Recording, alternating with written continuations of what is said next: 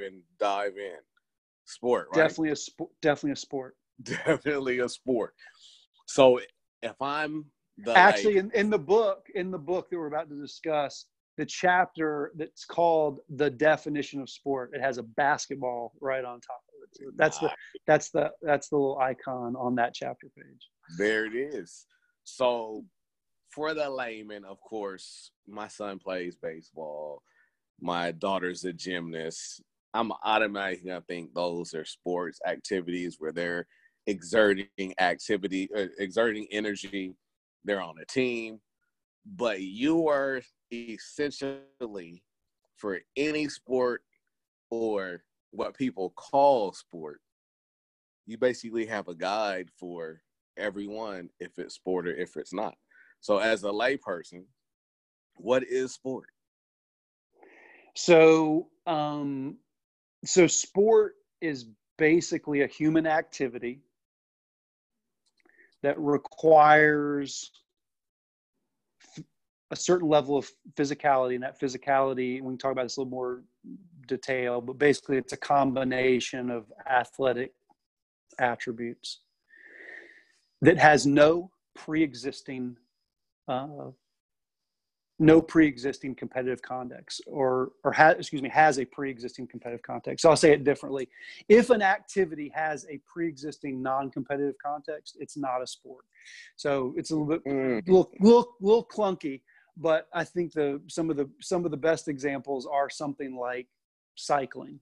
So cycling in its first purpose, it's a sort of an original purpose test. Its first purpose was transportation. That's how you got around. So just because we subsequently overlay a competitive context on it doesn't transform it into a sport. So the people at home aren't going to be able to see you cracking up the physical reaction you're having to this.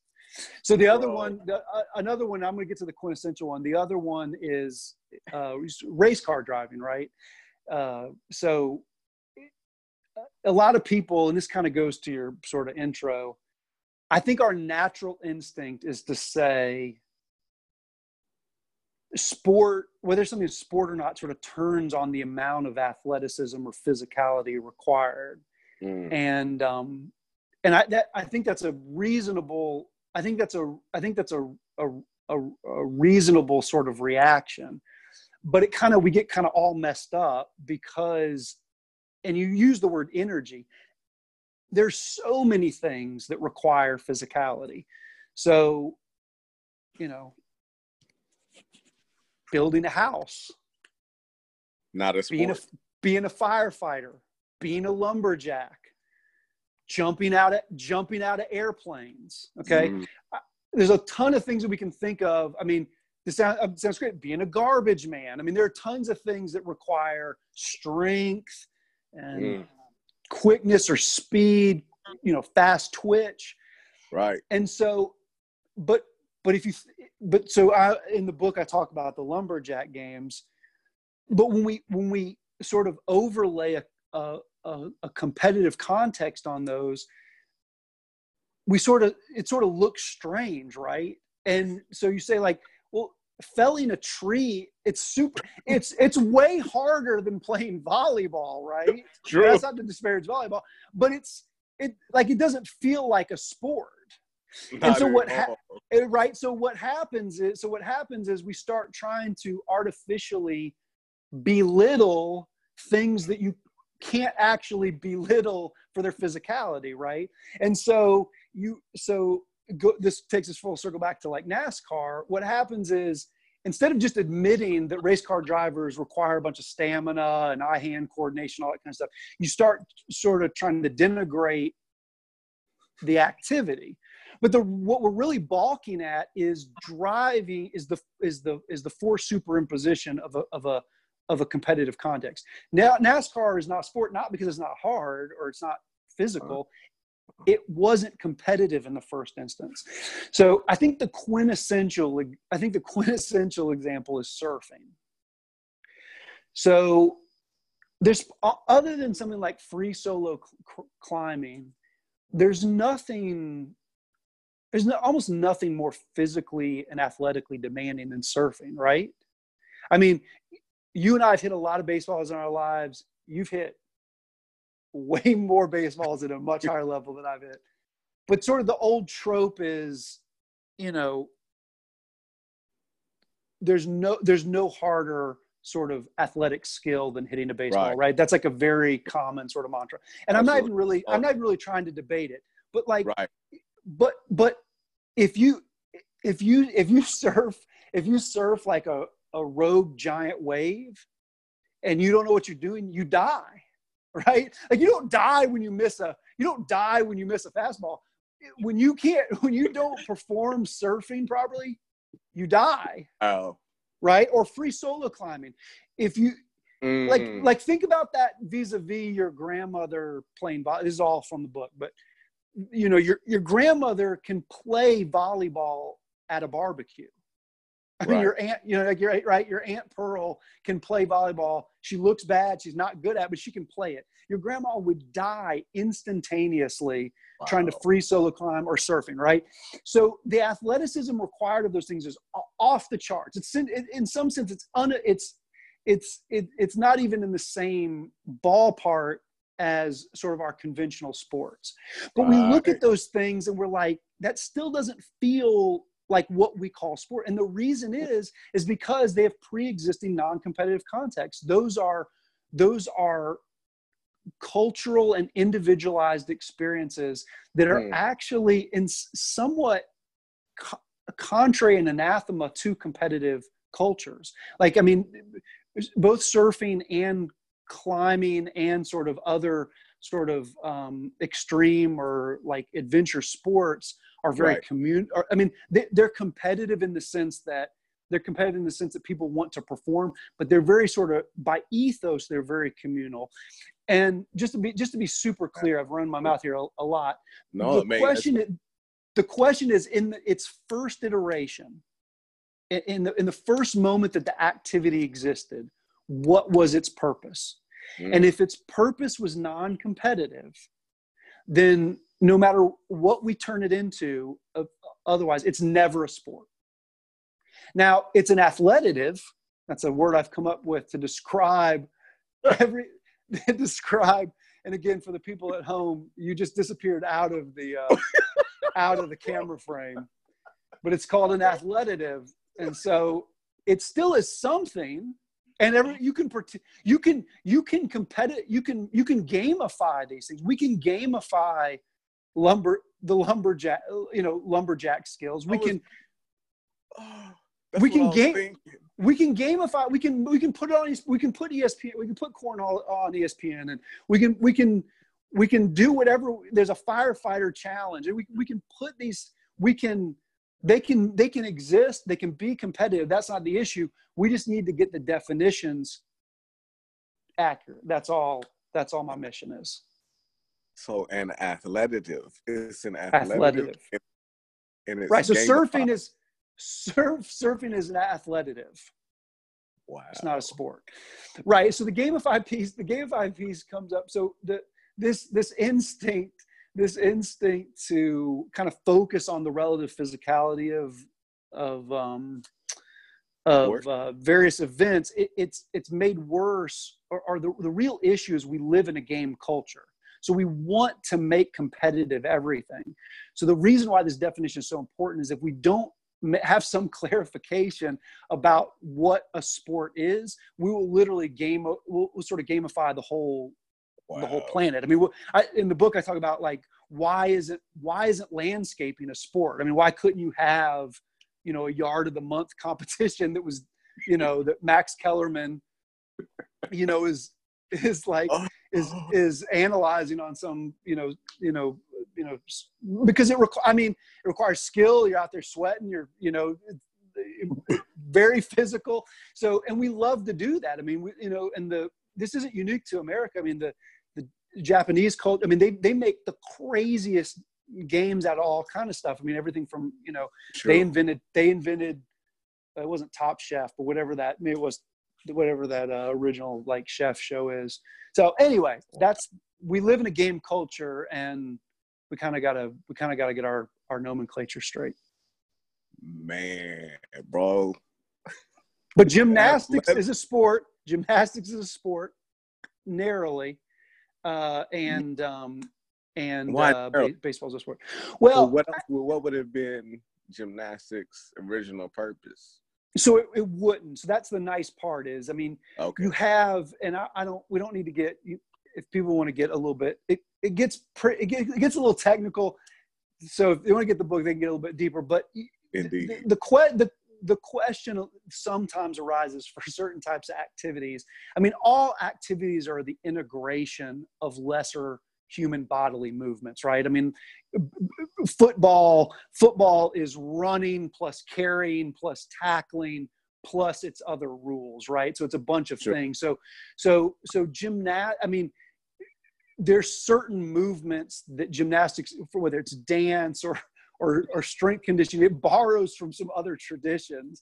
So the question is are the events in gymnastics sort of fully integrated enough to constitute something new and different and competitive when gymnastics was designed? And the answer to that, I think, is unequivocally yes. The other issue is sports. So the main point of the book, the reason I wrote the book, is this pre-existing non-competitive context test. I mean, that's like the fundamental insight. But you do have to define the other elements of sport. And one of them is, does it have, they're called constitutive and regulative, but does it have the rules necessary to define play and then also to identify a victor? And so I do think that things like gymnastics, even boxing to a certain extent, but things where the participants are surfing to a great extent, where they've subjected themselves to sort of an adjudication that has a lot of subjectivity to it. So, judges are basically trying to analyze. I think that's a dangerous place to be. But one of the personal realizations I came to in writing the book is that is another red herring. So we don't eliminate sports because we don't like the way they're set up. If participants, if voluntarily agree to a set of rules that identify a victor and establish play, then that's sort of enough, and we can't sort of question, if they're willing to submit to sort of that specific type of adjudication. Anyway, all I have to say, gymnastics was a little bit of a hard case. I don't think it's actually a close call. It's just a little bit of a hard case because it's kind of unique in some of its attributes. But sport. Wow. So your daughter can sleep peacefully. Wow, I need to make sure she hears that. But this is another clarification. I say this in chapter 1. Sport is not better or superior to other activities, including athletics. It's not my goal. It's not my goal to continue to belittle and denigrate other activities. They all should be esteemed equally. We just need to call them the right thing. So in the event that you find yourself in the athletic box, that's not something to be ashamed of. That's like a badge of honor. Again, people at home, Coach Harv is now literally prone on his back. Oh man, bro. So does that make sense? So lumberjacking is an athletic. Well, let's be clear. Lumberjack games. So there's an actual competition on ESPN. Gotcha. It was called Lumberjack. So Lumberjack games are athletic. Lumberjacking is just lumberjacking, right? I don't know what they call it, but lumberjacking is just lumberjacking. But anytime we try to gamify lumberjacking, so like an event where you try to fell a tree in a certain period of time or to shimmy up whatever. For all the lumberjacks that listen to your podcast, I don't want to offend anybody, but whatever it is lumberjacks do, if they put it into a competition, that's when it becomes an athletic. But can never be a sport. Never be a sport, but it is.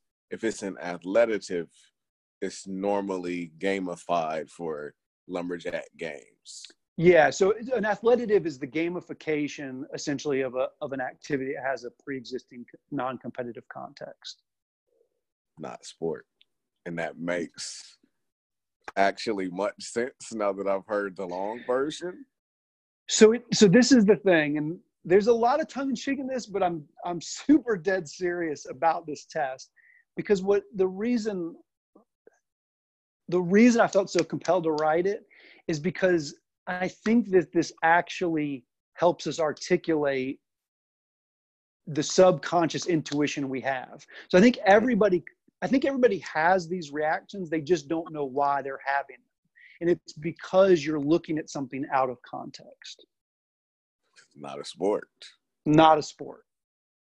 So I do think that most people I was on another podcast and I've sort of said a lot of the same things, but you know, when I talk to people, they're a little bit of a deficit because I've spent like, you know, 6,000 man hours writing and thinking about this, and they've really, you know, they've only done it sort of aside. So I realize people need some time to digest it. But on average, I think most people, when they hear the test, I think it does comport with their intuitions that they previously had that they couldn't quite fully explain. So do you think, did you go in thinking certain things were sports? Were there any that you were surprised when you went to research? Oh, wow. The number one purpose for this said event was sport. So any surprises? So this is my favorite question because, and I kind of brag about it in the book, but I think it does lend credibility to like the objectivity with which that I attempted to apply to this process. So I desperately wanted horse racing not to be a sport. So horse racing fails sort of a number of important, and this actually leads to the one thing we haven't talked about yet. Horse racing fails a couple things potentially. So first of all, when I said the definition, it has to be a human activity. So the activity of the human has to predominate. It has to be a super majority, more than 66% of the activity. So it has to predominate in the achievement of the ends of the game. And so there's some question as to whether that's even occurring in a horse race, right? The horse is doing most of the work, right? The other part is, I don't care how early we decide to race horses. When we rode a horse in the first instance, it was it was to move, right? That's why we rode a horse. So for all these reasons, I was like, it's not a sport. But to your question, you know, not all of them, but a good number of them required a little bit of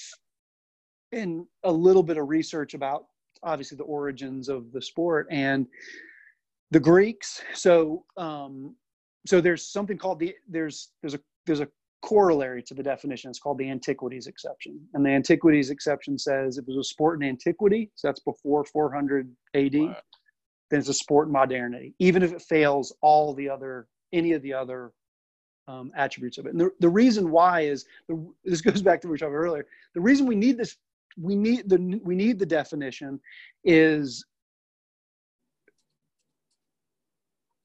through human history, we've developed sort of this luxury of time that historical man and woman didn't have to literally make everything a game. This goes back to this game culture. But so her historical humanity, they only competed in what they had. That's all that there was. And so there has to be sort of a carve out for whatever they deemed sport. And what I found is the Greeks had this place called the Hippodrome. It was sort of like their like Astrodome. And they had horse and rider races that were part of their sport. And I went deep into some archives on this particular issue, and at a number of junctures, I thought I had sort of figured out a way of making it not sport, and I had to throw up my hands to the cosmos and say, "Look, I'm not the author of this. This has been revealed to me. I'm a humble messenger. Maybe some people call it prophet, but I'm a humble messenger." Wow. And if horse racing is a sport, it's a sport. So that was a big. It wasn't just a surprise. It wasn't just a surprise. It was a disappointment. So the antiquities exception. So anything that's a sport in antiquity, again, which is considered, and this is anywhere in the world. It doesn't have to be Greek or Roman antiquity. It can be any culture on the planet. If it's basically before about 400 or so AD, which is roughly where historians put the modern era. It's a sport it's a sport today. We have it's grandfathered in. Antiquities era, and even if in antiquities they used it for transportation before competition. The pre-existing non-competitive context essentially becomes irrelevant. Now, what I do insist on is it has to have been deemed a sport. So what you can't, with the antiquities exception, you can't just sort of, there can't be evidence of like one time to like, you know, Ottoman soldiers like tried to see who could shoot a bow further, and you know that was like it's a very narrow exception. It has to be like a sort of a recognized sport in that culture, like the Guatemalan sport of Chabal or something like that. Wow.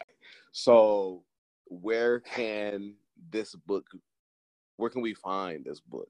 Is it on audio yet? Is audio coming? No, there's hardback paper. So I will probably do a podcast where I just sort of read chapter by chapter.